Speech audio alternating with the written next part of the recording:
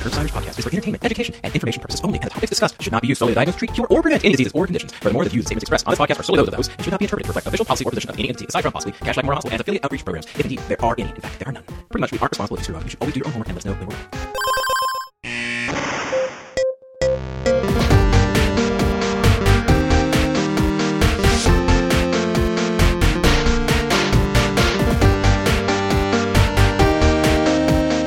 Hello, and welcome back to the Curbsiders, the internal medicine podcast that uses expert interviews to bring you clinical pearls and practice-changing knowledge. I'm Dr. Matthew Watto, here without my normal co-hosts, Dr. Stuart Kent Brigham and Dr. Paul Williams. On this episode, I'm joined by two guests, Dr. Jeffrey Colburn, a returning guest who helps me as co-host on this episode, interview Dr. Vin Tangpricha. Just a reminder, Dr. Colburn is a medical educator and endocrinologist. He works in the San Antonio area. He has won multiple awards for teaching. He's been on episodes of the Curbsiders. Episode number 1, where we talked about hypogonadism, and episode, I don't know what number it was, but another one where we talked about diabetes, where he was featured as our guest. And then he has helped me co-host on several episodes for endocrine-related topics. Our other guest, Dr. Vin Tangpricha, is a professor of medicine in the Division of Endocrinology, Metabolism, and Lipids at Emory University School of Medicine in Atlanta, Georgia. Dr. Tangpricha has received his medical degree from Tufts University School of Medicine and completed his internal medicine residency and endocrinology fellowship at Boston University Medical Center. He completed a PhD in molecular medicine on the topic of vitamin D at Boston University School of Medicine. He currently serves as the program director for the endocrinology fellowship and the American Board of Internal Medicine Physicians, Scientists, Research Track Internal Medicine Residency Program at Emory. He serves on the Endocrine Society Guidelines Committee for the hormone treatment of gender nonconforming and gender incongruent patients, and is a member of the American Association of Clinical Endocrinologists and World Professional Association for Transgender Health, also known as WPATH. He is on the board of directors for WPATH. He is a co-author of the WPATH Standards of Care for Transgender Persons. He has received a number of awards, including the first Emory Transgender Advocate Award in 2011 and the American Association for Clinical Endocrinologists 2016 Outstanding Service for an Underserved Community for his work with the transgender community. He maintains a busy practice in Atlanta, serving the transgender community at 3 hospitals, including Emory Main Campus, Emory Midtown Hospital, and Atlanta VA Medical Center. Needless to say, I am thrilled to have Dr. Tangpricha as our guest, teaching us some of the basics about caring for transgender patients in primary care. I hope you enjoy it.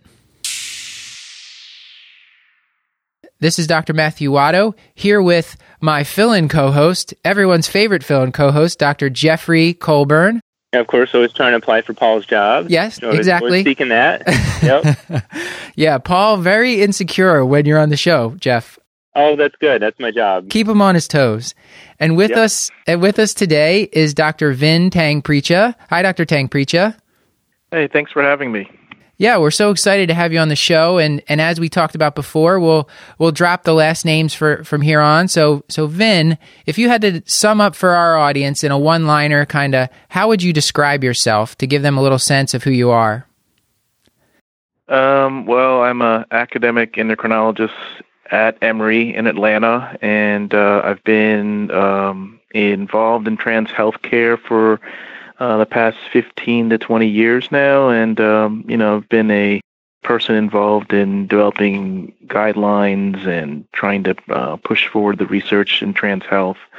My other interest is vitamin D, and that could be another topic for another show. Yeah, but, absolutely. Those are my 2 main areas. Anything outside, anything you're doing for wellness, kind of balance in your life outside of medicine? I'm a huge sports fan. I always cheer for the home team. Big Atlanta Hawks and Atlanta Braves fan, and I coach youth sports. That's how I get my activity and my exercise I've coached my son's baseball team for 15 seasons in a row, and Oh, wow. and I just retired from coaching his basketball team after we won the championship. So Yeah, that's I'm good. done with that one. And ended on top. Yes. Vin, before we move on to the topic of transgender health, I wanted to ask just a couple more questions here. Is there a book that you would recommend to the audience? It doesn't necessarily have to be a book for physicians or healthcare professionals, but just any book that you think is helpful that they might read. It could be fiction or nonfiction. I really liked Malcolm Gladwell's The Tipping Point. I read that a few years ago, and just like the concept that little small changes can lead to big things. And so it was a really, I thought it was a great non-medical book to read. And I'm sure if people haven't I've read it, it, definitely recommend reading it. Yeah, I'm sure it's a very popular book, but I'd recommend others to read it.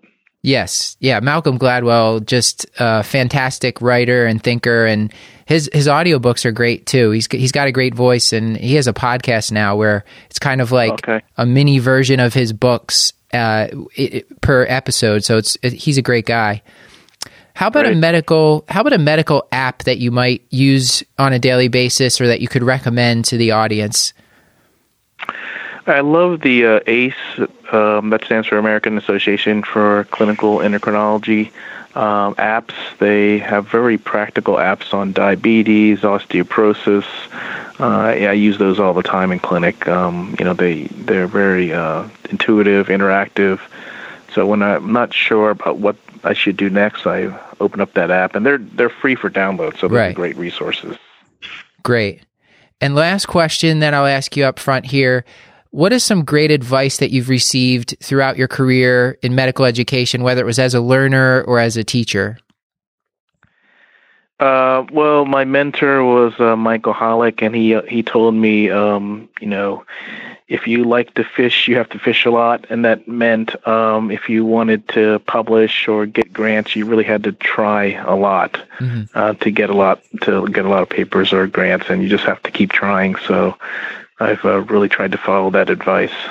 That's the Boston University connection there, because I went there for medical school, and Dr. Hollick was definitely he makes his presence known. He is if you haven't, I'll put a link to one of his YouTube videos. I think he has one of his vitamin D lectures on there. Yep. I was actually showing it to one of my other co-hosts, Stuart, in clinic one day last year, because I was like, "Oh, you haven't heard of this guy? You got to see his lecture." And fortunately, it was on YouTube. So that's a great guy. Okay, well, since we have limited time, let's move in and talk about the main topic here, which is going to be transgender care and primary care is probably what I'm going to be calling this episode, or something along those lines. And the idea for this episode came with my discomfort in understanding how to interact with these patients and how to best serve them as a primary care. So what I wanted to start off with is, let's say you have a patient coming into your office saying that let's say it's a 25-year-old natal male coming into your office saying he thinks he's experiencing gender dysphoria, wants to know about possibly transitioning to become a female, and wants your advice on what to do. So, Vin, I wanted to ask about, before we even start this, can you sort of define some of these terms like gender identity, gender dysphoria? What are the terms the audience needs to know to really kind of delve into this issue? So there's a lot of terms that can be confusing for people sort of new in the field, so I can talk about them. So gender identity is your one's deep held internal self of yourself. And that means usually people have a binary expression, meaning they feel that they are more masculine or feminine, although we're getting a much more larger appreciation for people in the non-binary, meaning that they fall in between masculine or feminine, or neither the two. Mm-hmm. So that's gender identity. Gender dysphoria is when you have a feeling that your gender identity doesn't match what has been assigned to you.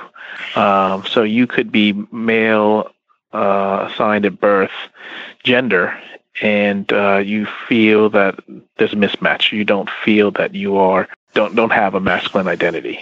So when you have that mismatch, you have something called gender dysphoria. And in the DSM, it was DSM-4. It was referred to as gender identity disorder, which is, I guess, the term disorder was something that was kind of a sticking point. It's now in the DSM-5 called gender dysphoria, and there's also something called gender nonconformity. And I think it's also important to differentiate between those two. So my understanding is gender nonconformity just means that the person doesn't necessarily, like you said, conform to gender as being binary, where they don't necessarily conform to the standard role assigned to them based on their birth sex, which is usually just done by whatever external genitalia that they have. Versus this gender dysphoria means that they have some sort of distress. There's distress based on the fact that they may feel more identify with female, but they were natally assigned the sex of male, or vice versa. So the distress is the main thing, because I guess just gender nonconformity doesn't necessarily, they may have no distress. They might be perfectly comfortable not conforming to the standard gender roles, is the way that I had read it. That's true. And I think, the terminology is changing so quickly.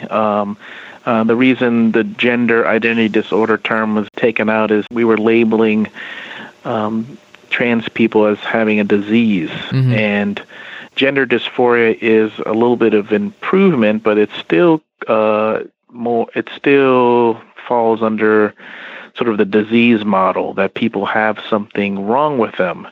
And so I think the term gender nonconforming or gender nonconformity is a much more accepting term, because, as you're right, there are people who express their gender in a way that they feel fine. And it's not a disease, or nothing is wrong with them. And I think we're moving towards terms that are less pathologizing, right? Labeling and people it's interesting. as a disease. It's challenging to get medical care to people unless, we have established ICD-10 codes and these sort of things that allow for the payers to give established payment. So I think that somewhat drives a little bit of that dysfunction in our ability to talk with patients about where they're moving in where they see themselves and their identity. And another interesting point, just to mention, I guess, in the thinking of this is, Matt, you mentioned how we kind of classically assign people based on sex chromosomes and anatomy. And then when we think about gender, we're also encompassing things like social construct around individuals. And I find it interesting that, in the 1800s, pink was the boy's color when a boy was born. But now if you get a blue cap in a hospital, you are a boy. And, things change over time. You've got people like Danica Patrick, who's a female, who's a NASCAR driver. And that's a role or a gender role, that a job or position that's been held by a certain gender. And so there's certain things in our environment, our social construct, that kind of make us think, oh, this is a masculine or feminine individual. And so it's complicated. There's a lot of social construct with it. Yeah, I agree, Jeff, because if we were to create a society from scratch and all the females were the race car drivers, then that's what would be totally accepted. And a sex assigned at birth male may have gender dysphoria. They would say, hey, well, I like to drive race cars and I don't fit the society norms for that. So it is complicated. The last terms that I wanted to just clarify more for myself, the terms transsexual and transgender, can they be used interchangeably, or is there some nuance there that I'm missing? Yeah, the term transsexual is a term also falling out of favor. It was a term used for many years, and it was a term to describe sort of the binary person, the person who was sex assigned at birth in one gender and wanted to change to the other gender. But I think it was a very restrictive term and didn't describe the entire trans community, whereas transgender is anyone that can fall along the gender spectrum. Right. Sometimes I like to use the word trans. It seems more encompassing for most people's expression, although I think people are moving towards gender nonconforming or other term. I'm sure the terminology will change another year. In the WPATH guidelines, they were talking, or the standards of care, they were talking about gender diversity, meaning that the person the person could have any number of different terms that they prefer, and you just kind of have to ask them. Some people go by gender queer, which is where they don't go. They can kind of pick and choose from any both genders, and they may not conform more as male or more as female. And that would be gender queer. At least that's my understanding of it. Yeah, I think that's right, because I don't. I mean, we're getting a much better appreciation of all the different gender expressions that I think we're slowly evolving terminology to fit that. And I think, when I work with trainees or people new to this, there's a lot of fear of making a mistake. And I think just telling people, it's okay to, just apologize if you make a mistake. If you're approaching someone who's starting care with this, asking them what they prefer for a pronoun, for he, she, him, her, for pronouns, and if you've made a mistake, when individuals are in a transition of their gender identity, sometimes they may not pass the idea of passing, meaning that they are looking like the gender that they identify with very well. And so, for example, a natal sex female who cuts her hair short may not yet pass as a male unless other things happen. And so for those individuals kind of stuck in that not yet passing as the gender they're trying to transition into, if they are trying to go into a binary, you may make a mistake. And just apologizing and being respectful, I think it's okay. I think I tell that to trainees that they're not as fearful about just getting involved, Vin, I wanted to ask you, in the office, you had sent me a video kind of to help prepare for this talk, which I thought was great, and I'm definitely going to link to. What sort of small changes can you make in your office environment to make this a more welcoming environment for people who identify as trans? Well, the first thing is kind of to piggyback what Jeff says, never assume that you know what people want to be called. And so, I always ask, what name do you want to be called? What pronouns do you want to use?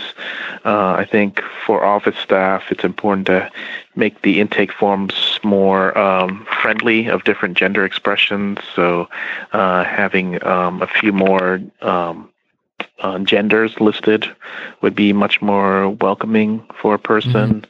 I think also training the office staff not to immediately call out Mrs. or Sir from the waiting room. And I know I'm in the South, so there's always ma'ams, and right. Everyone's very polite, but that could cause a very uncomfortable situation. So I tend to ask them to call out by their last name, because that's usually pretty gender neutral.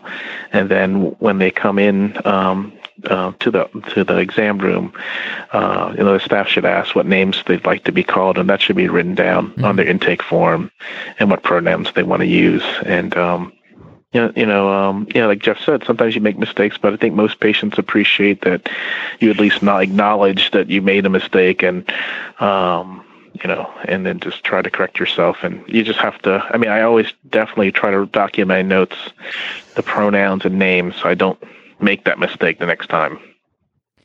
And I wanted to, something that was pointed out to me by one of our correspondents who was helping me with the research for this was the concept of just maintaining confidentiality. Is that something that you're highly in tune with in your practice by not accidentally outing people? Yes. A few years ago, people wondered if we should have a specific gender clinic, and I've asked some of my patients about that. But I think some people don't want to have a special one. Monday afternoons is only the people with gender issues. They want to be just seen with the general population. So I try not to out people that way. So they just come in for a general endocrine clinic, and they're in with other endocrine patients. And some people want the documentation to be very careful, especially people who many years post-transition don't want their past to be documented. So if it's not necessary to the medical record, I don't document that.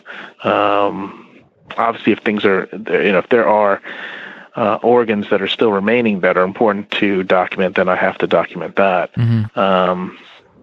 But I think those kind of things, just sort of discussing with the patient what's important for the patient. Well, let's dig into this first office visit. So we have a 25-year-old trans woman. So again, this is a person who was sexually assigned the sex of male at birth, but is now living as a trans woman, wants to come in and talk with you. Let's say this person's coming to you they want medical treatment. What are you going to talk? What has to be done? What boxes have to be checked before you can start providing hormone therapy for this trans woman that's coming to see you, who's only undergone a social transition so far? Yeah. So, I mean, the two key things I think for an endocrinologist or anyone providing hormones is to make sure they're ready and eligible for hormone treatment. So, ready means that they're in a safe environment, their close companions or family members know their work environment is safe, and it's just the right time to start hormones. Eligible means that they this is something that's not going to exacerbate any other medical conditions that they may have, mm-hmm. and that their gender dysphoria isn't caused by something else underlying, and that's very rare. Mm-hmm. But basically, that their gender dysphoria is permanent, and they're not sort of still exploring. So, I mean, this sometimes can take a while to establish, and that's why I do like to work with some gender therapists to help work out these issues. People who still have social or other issues may benefit from seeing a gender therapist alongside with me. But some patients are already, like you said, the person may have already did a social transition. They're very well plugged in, family supportive. They may have family members with them. They have a good network of friends. Maybe the gender therapist isn't as helpful, but I still think they should have someone help them during the transition. So I think everyone's different in terms of when the support group and readiness is to start hormones. So, Vin, one of the things I know that the Endocrine Society guidelines look for before starting some hormones for patients would be in that readiness tab that you mentioned, is this idea of real life experiences, acronymed by RLE, mm-hmm. and the idea that patients should have an evaluation or ongoing care with behavioral health. Can you kind of speak to those 2 points of kind of requirements from the Endocrine Society? Well, the real life experience was removed for this new update, 2017, mainly because first of all, it's hard to explain what a real life experience is, and it's hard to document if you've done well with that. And sometimes that it's a big barrier because you can't have a real life experience without going on hormones first. So, and there's so many issues with the real life experience, so that was removed from both the Endocrine Society and WPATH guidelines. But I think, I think what the Endocrine Society wants to ensure is that people are really starting hormones at a safe time in their life, and they have all the support necessary to help with the transition. I think some endocrinologists or primary care doctors are very comfortable with the process, so maybe there's less support needed. But those who are relatively new, I'd recommend a gender therapist. And usually, when I say gender therapist, that's usually a psychologist or psychiatrist or even social worker who could talk to the patient and ensure that everything is all taken care of in terms of social transition and in terms of mental health. I think the biggest concern is the high risk of suicide in trans people before starting hormones, which we hope goes down after starting hormones. But things can come up during the transition that may increase risk of suicide or depression. So I think it's always good to have someone there in case that arises. And so, Vin, when you're thinking about making sure there's a support system and you're starting to evaluate this person, do you also look for, so you mentioned the comorbid risk of behavioral health concerns, maybe depression, anxiety, suicidality. Do you look for other things like substance abuse, or what other sort of things are on your radar to consider? Yeah, substance abuse is one. Homelessness is very tricky because that's also associated with potential physical and sexual violence. So there may be people who don't have a stable home environment where starting hormones may increase the risk for that. So, we try to get people into a better social situation so that doesn't happen, the violence. And I've had patients tell me that they, smoke or drink to kind of cope with some of the, before they're able to transition, some of that dysphoric process that they're going through. And so I think sometimes, we're labeling people, you're a smoker, you're a drinker, these sort of caustic labels that are, stigmatizing. And what's, I think, a reality that's going on is there's a lot of struggle trying to come to a conclusion or come to a point of realization. And in the midst of those struggles, there's coping that can occur with substances. So just not trying to ostracize or stigmatize, but just trying to be sensitive to some possible risks, I think. Yeah, I guess the main point is that these issues of substance abuse or mental health are not necessarily something inherent in these people. It's probably something that was born out of the distress that they've been going through by not conforming to the social norms and sort of feeling the pressure that they should. So I think it's just to point out to the audience that don't necessarily assume that these mental health issues are driving things. They're more of a result of this distress that these people have been undergoing. Yeah, I've seen a number of people quit smoking, quit drinking after starting on hormones. And there have been a lot of studies showing that the initiation of hormones relieves depression, anxiety, improves quality of life. So as Jeff was saying, the internal struggle is probably what's driving these other issues, substance abuse issues. Is there the same sort of data for surgical interventions for these patients that also helps improve quality of life or satisfaction? We don't have a lot of long-term data because for many people, surgery is out of reach, at least in the past. So now a lot of companies are covering it under their insurance plans, but the only data we have are some regret data, and very few regret having surgery. Most people, I would say 98% of people, are very satisfied that they had the surgery. I think what happens is most people then just slip into society and may or may not still identify as trans, so it's hard to follow these people. What are the barriers? You mentioned the barriers for surgery. How, for cost of, let's just start with medical therapy, insurance, the cost, the logistics of it. How available is this for patients who may or may not have good resources financially? Yeah, medical treatment is becoming more available.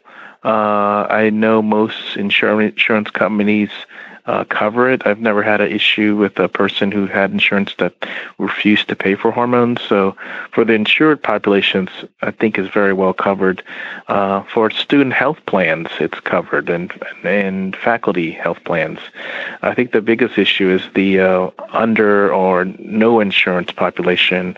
Many community health centers, at least the big ones, haven't been covering it recently, but just recently in town, our large hospital, Grady Memorial Hospital, just started a trans health clinic, and they started to cover it for the underinsured population in Atlanta.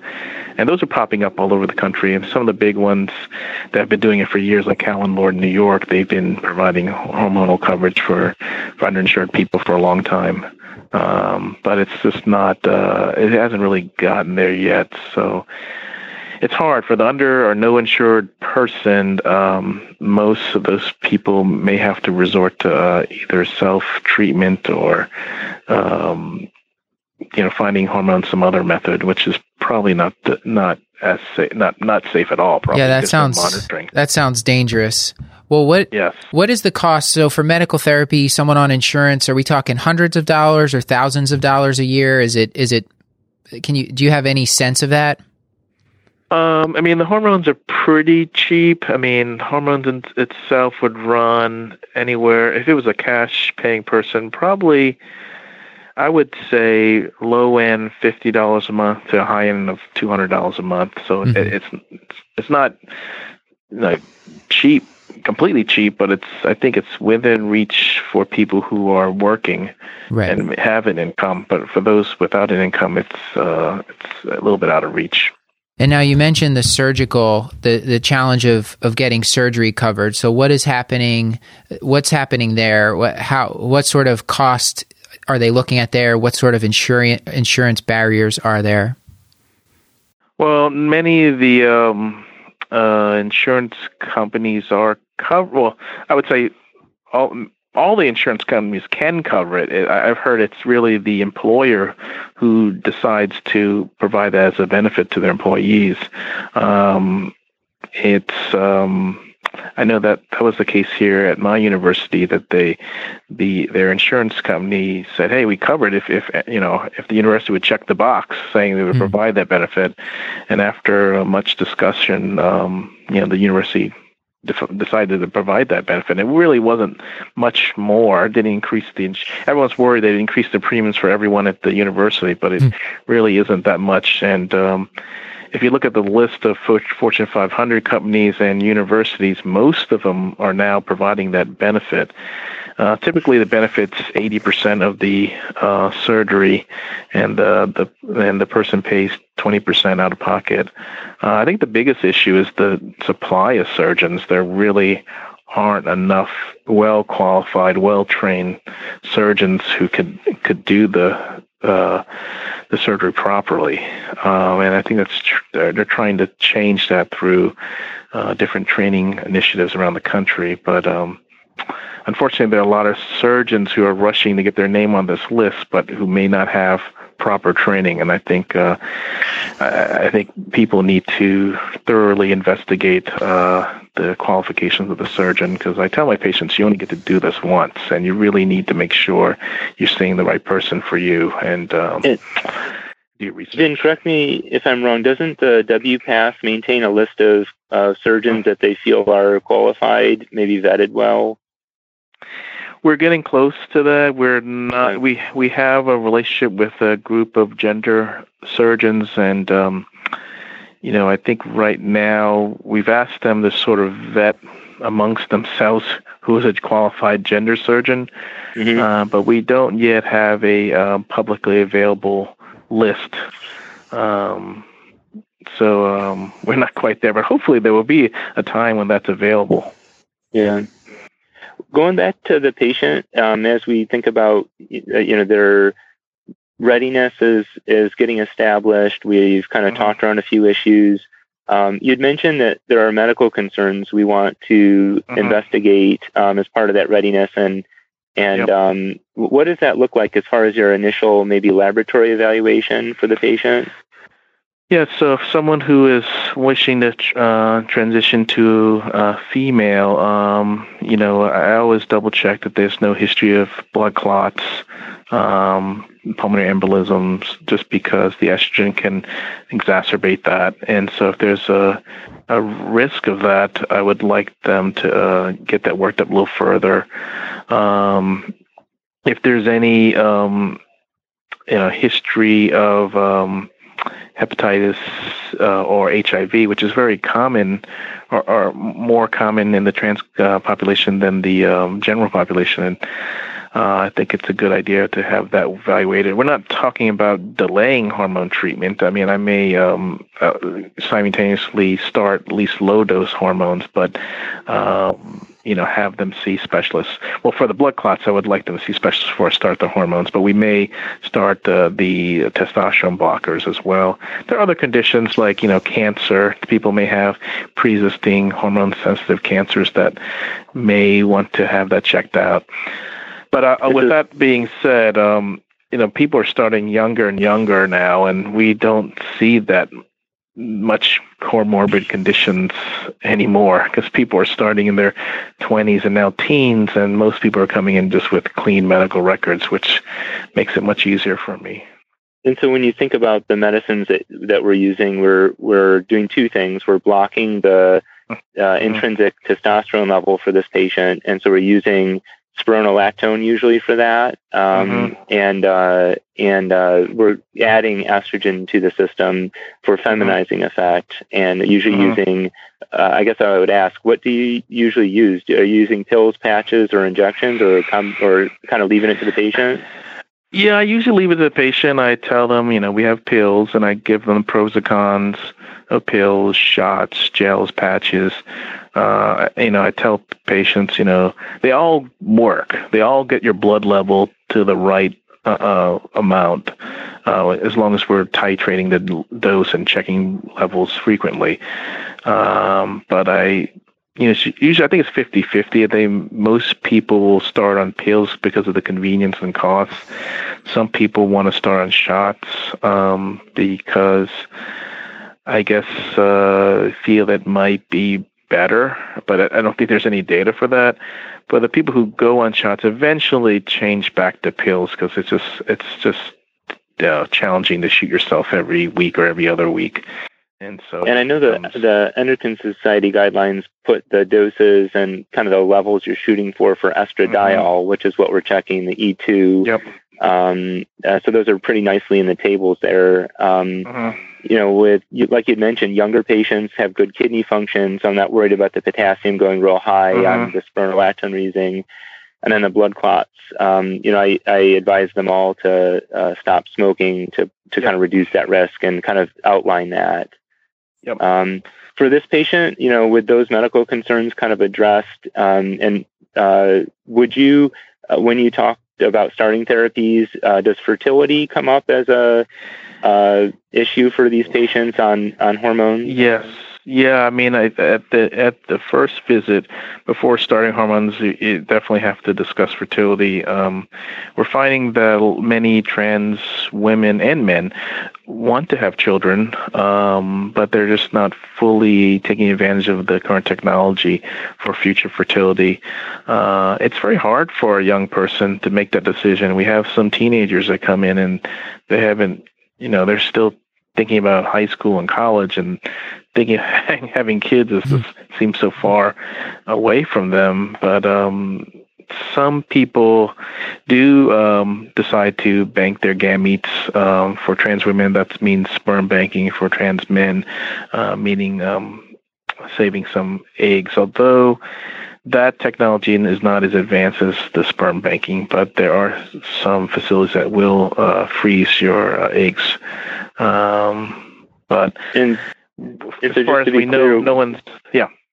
Oh, I'm sorry. Yeah, just to be clear, even if this patient did not have an orchiectomy, our trans woman patient, if they were on hormones, spironolactone and estrogen for a period of time, would that render them infertile? Could that occur?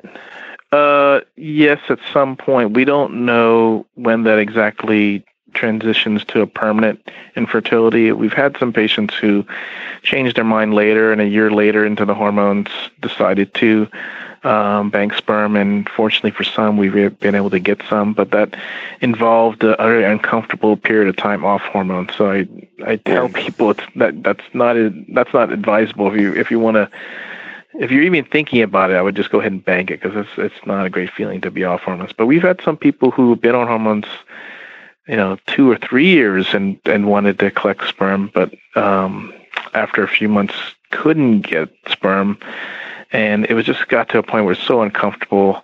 They could have went for more advanced reproductive treatment to obtain sperm, but it was not a good feeling, and the patient just started to go back on hormones. So. When the complications of therapy or side effects, are addressed well, I often refer them to, you'd mentioned in the Callan and Lord Center. They have good standardized consent forms, which make sure I don't miss things to mention with the patients and give the patient opportunity to ask me questions about the therapy. So I use those forms more to kind of prompt me to remember to bring things up. But so another area that I think is asked or there's confusion on is, once hormone therapy started and the levels we're looking for achieved, what's the expectation for our patient to start seeing body changes that they're looking for? They're looking for that skin softening, for that female fat distribution, for this patient that we're here. When does that start? When does that peak? Yeah, it's important to go over the time frame of changes to make sure expectations are met. And, I tell people it's like going through puberty again. It can take 2 to 3 years to reach a maximum effect. Some of the initial changes may not start until 2 or 3 months into hormone therapy. I tell my patients the first thing most people is just they feel emotional changes. They just feel better. They feel their mood is better, and they feel like they're finally on the right treatment. And then the physical changes really don't start until 2 or 3 months into it. And if we don't see changes by then, I know then the levels are not correct. And that's why medical monitoring is very important, because the doses may have to be titrated up to get the right benefit. And I've had patients that have brought this idea of, well, if I make my levels even higher, maybe things will happen faster or better. Like for this patient, I'll have, a bigger cup size, or it'll happen faster. Can you speak to that? Yeah, I try to tell people it doesn't work that way with hormones. If you increase your levels way too high, and your body actually can become resistant to the levels, or the hormone that you're increasing really high can be changed to the other hormone, so you could be going against what you desire. Hormones themselves, I tell people it's just like turning on a switch to the machine, and it takes a while for the machine to make the proteins that your body needs. It doesn't just it can't happen overnight. It takes some time. So, I think what we're shooting for is making your blood look like the gender that you want to go to, and it's just going to take time. There's nothing I could do to accelerate that process. Vin, I wanted to thank you for talking with us. I know that you have to jump out to another meeting here, so I wanted to just ask if before we let you go, you could give our audience a couple take-home points that you want them to know about caring for transgender patients in primary care. So I think the key take-home messages are, there's a lot of resources out there, so don't feel that you can't do this. There are resources from the World Professional Association for Transgender Health, WPATH, or the Endocrine Society guidelines that give very clear guidance to what needs to be done. I think the hormonal care is pretty straightforward, and it's pretty easy. I just think most people just have to, get comfortable with dealing with this unique population. And I think the main thing is just really listening to your patient and really having a conversation with the patient, what they need, and and just trying to learn more. And I suggest people just, if they want to learn more, go to some of these WPATH courses or download some of their resources from their website.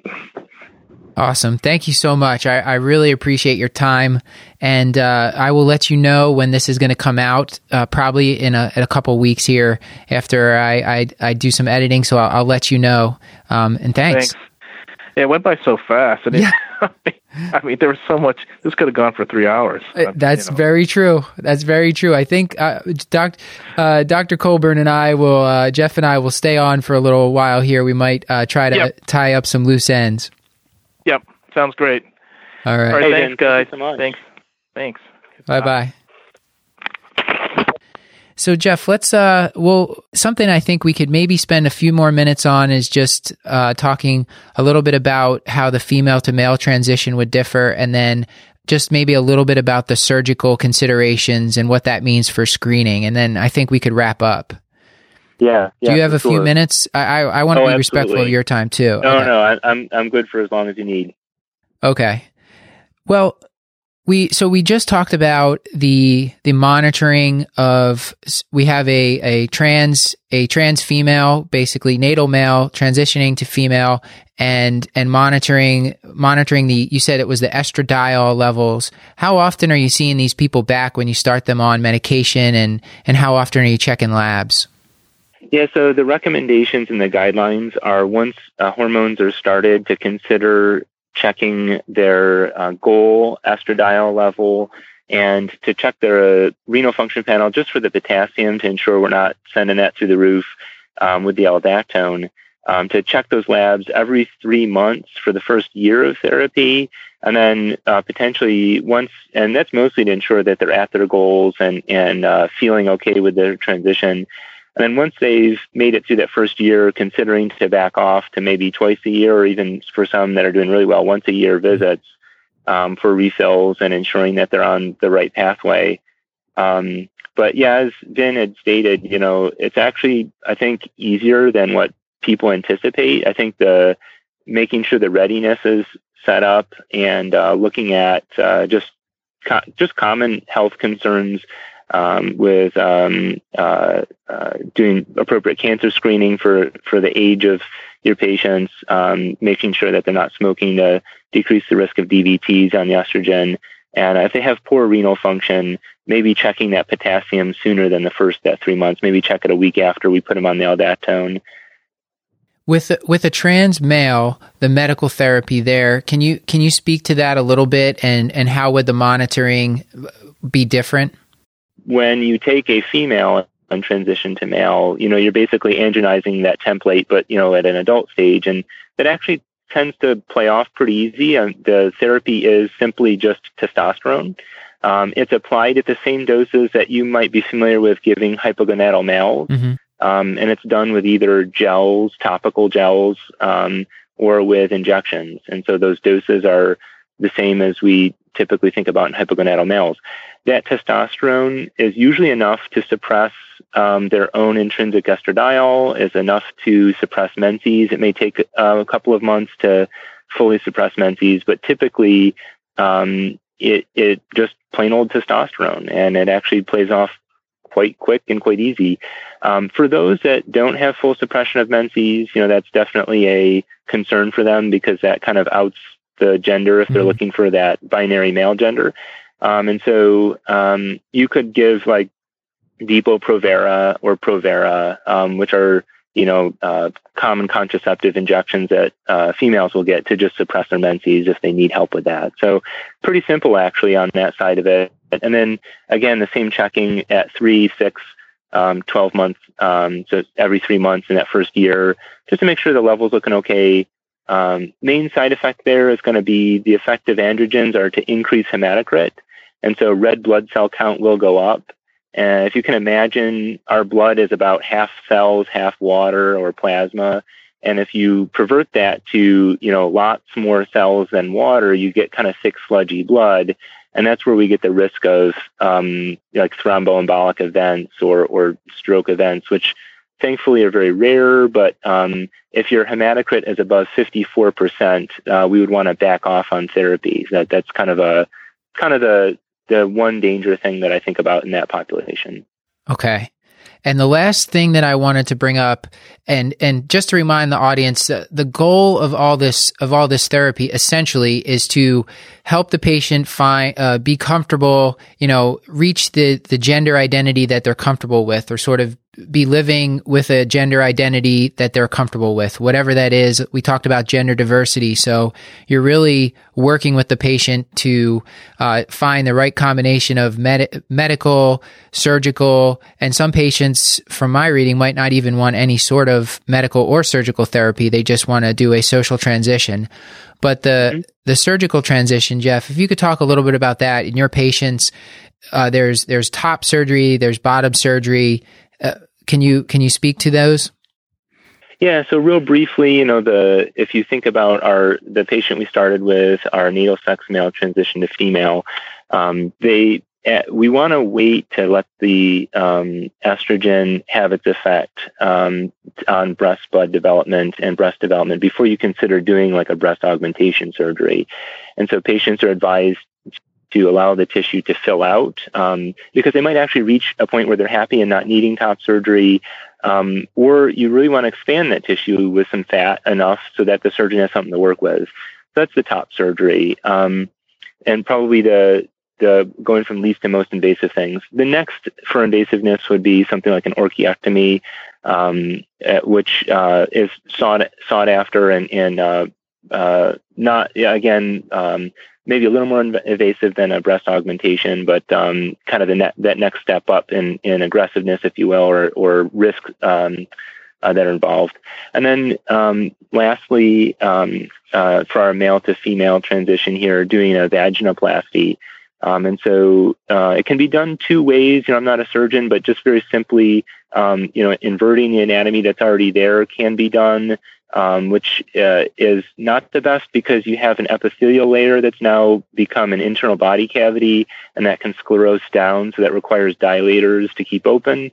What is maybe more preferable is to use a piece of colon and transposition that into the usual place of vaginal anatomy, and that being a mucosa is not going to close down. And so there are kind of different ways to go about it. Certainly a full discussion of risks and possible complications needs to be had. And the biggest things we think about would be risk of infection and then loss of sexual function because of, working on kind of delicate, sensitive neuronal areas, the pudendal nerve applying there. That is very challenging even with today's science and ability to get to match up with microsurgery and work out the way it normally plays. And so loss of sexual function and maybe challenges in neurologic function are the areas of concern. But that's what the transition for that patient would look like. As Vin mentioned, there's very few surgeons in the United States identified for this. I do have patients that will travel to other countries and pay out of pocket. And I have concerns about that. They're away from their medical system and their support systems. And so it's not as easy as just doing that. How about from the female to male transition? What sort of surgical procedures are being done there? Yep, just to walk through that again from like least to most invasive or aggressive, the top surgery there would be a breast reduction surgery. Again, be careful with surgeon selection. When surgeons that do a lot of breast surgery for cancer are involved, they may not have as much of the aesthetic building piece in there. And so just ensuring that the surgeon has aestheticism as part of their practice and knowledge.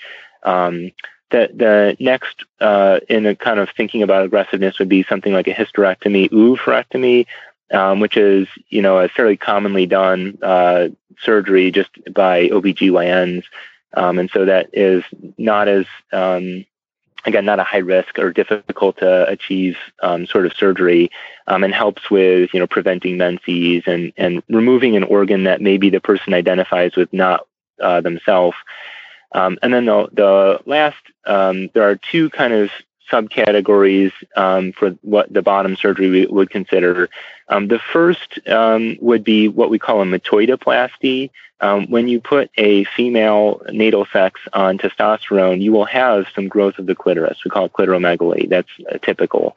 And that can start to look like a small phallus over time. And a surgeon can use a small piece of skin fold to kind of pull up and over that to have the creation of a small phallus.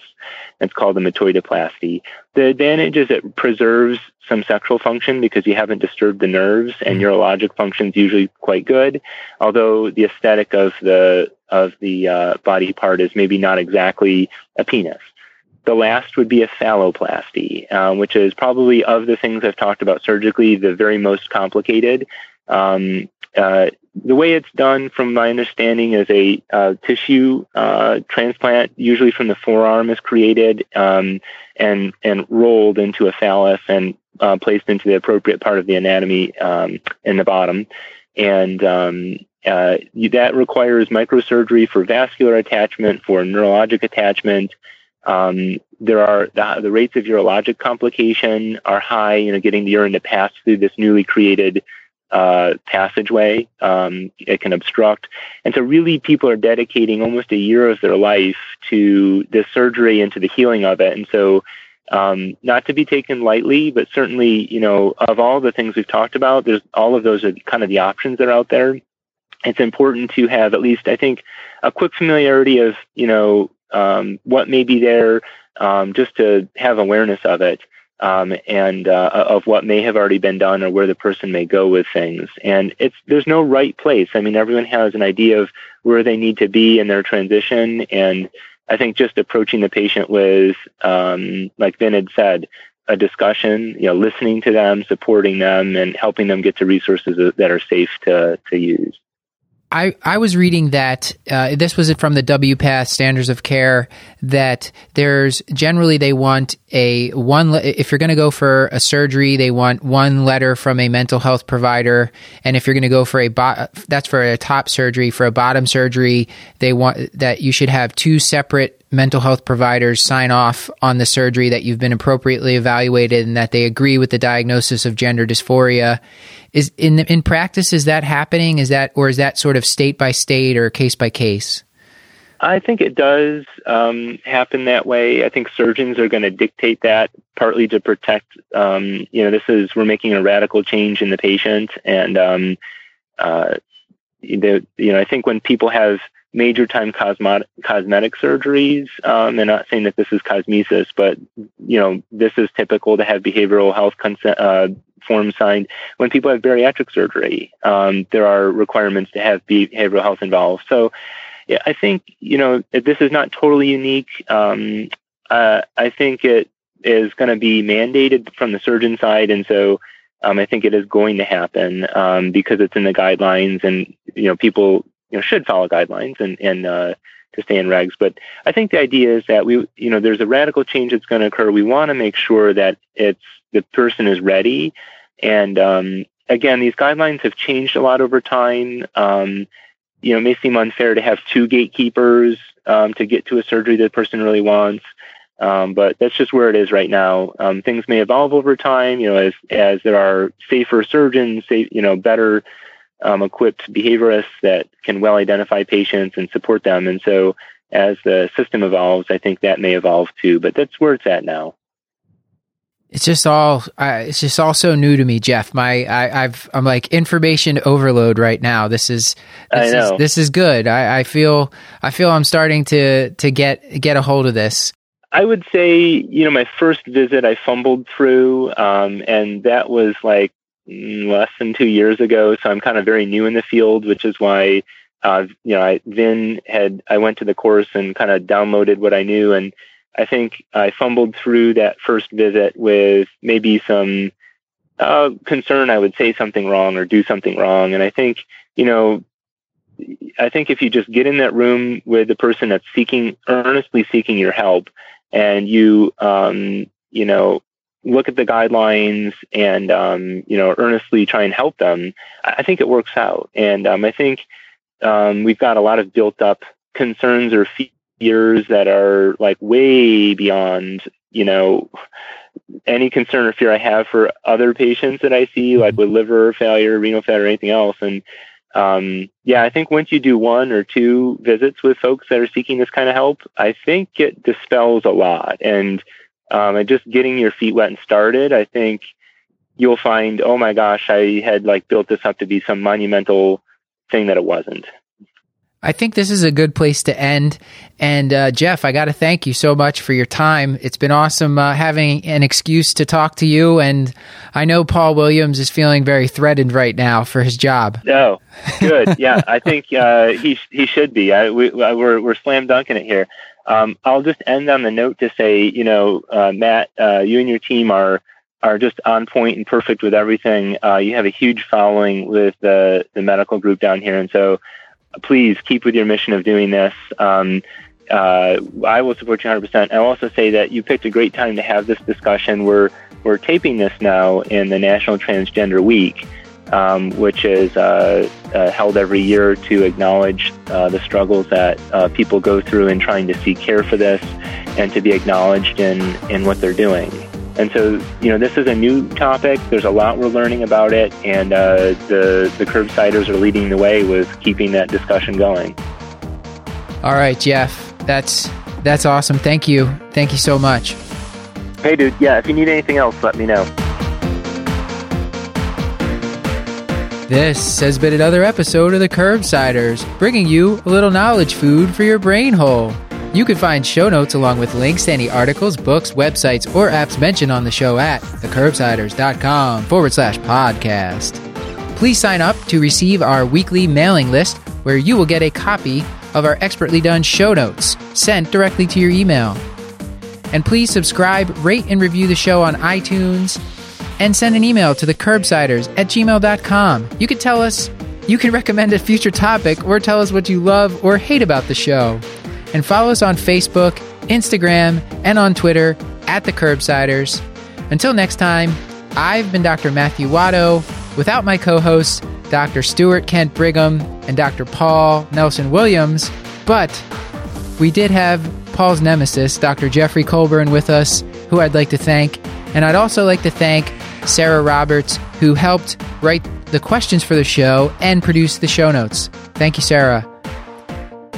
Have a good night.